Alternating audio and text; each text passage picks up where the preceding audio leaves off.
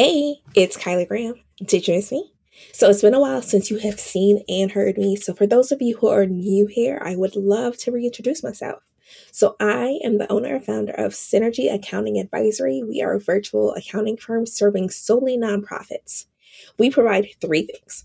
So we provide accounting services, consulting support, as well as education. So we are your nonprofit ace. If you need something from us, definitely check out our DMs.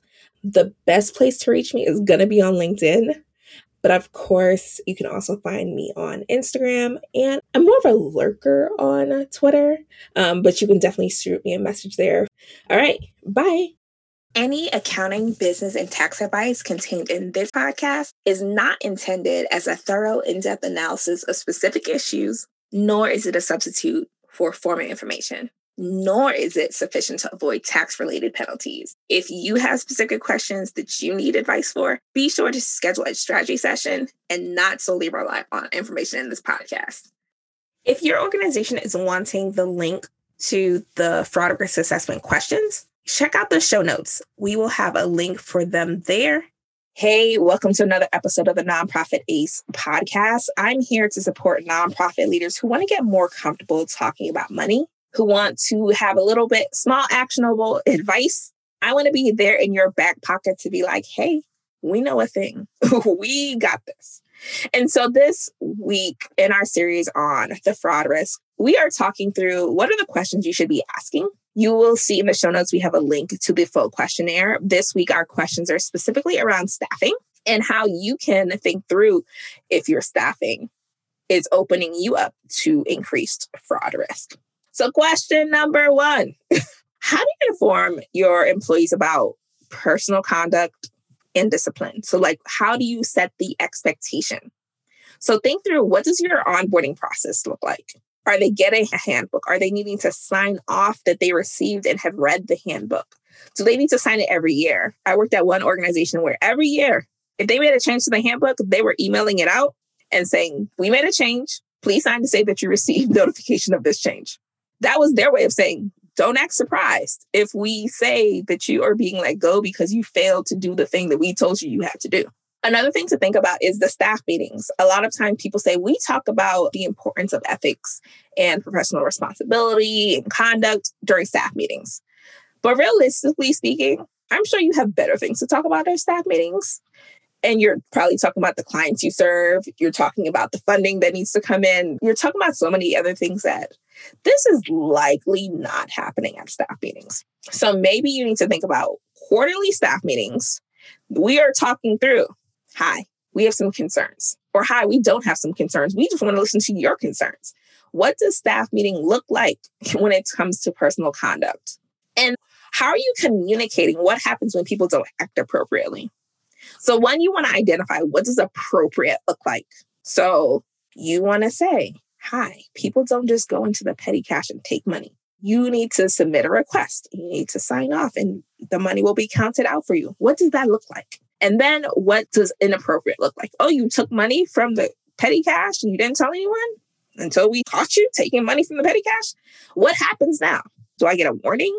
Do I get put on probation? Am I fired? What does that look like? You have to make it more tangible so that, again, when you're not in the moment and in the feelings and I know this person's a good person, you can be objective.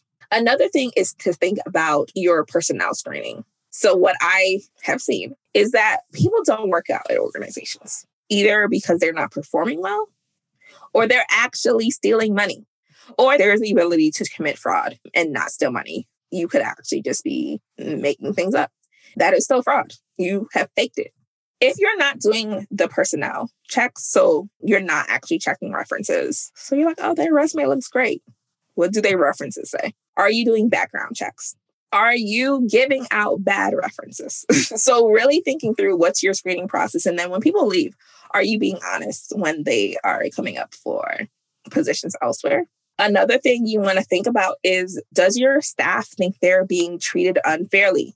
Do they talk about how little they get paid?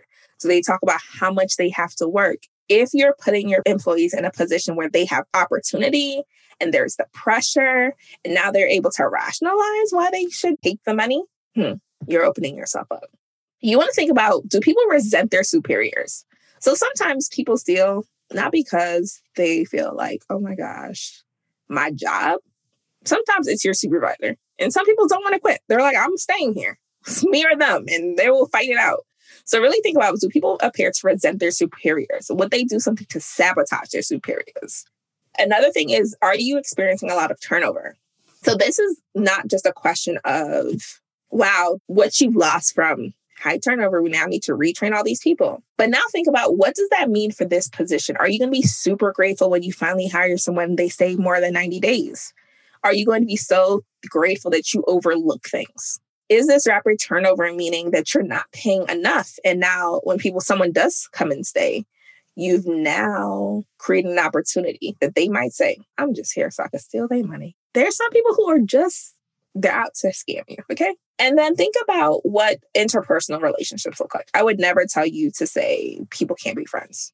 They can be. But you also want to make sure that in positions of trust, you're not also creating an environment where people could collude. So collusion is when they're like, I know they said that I got to deposit it and you are the only person who can record it.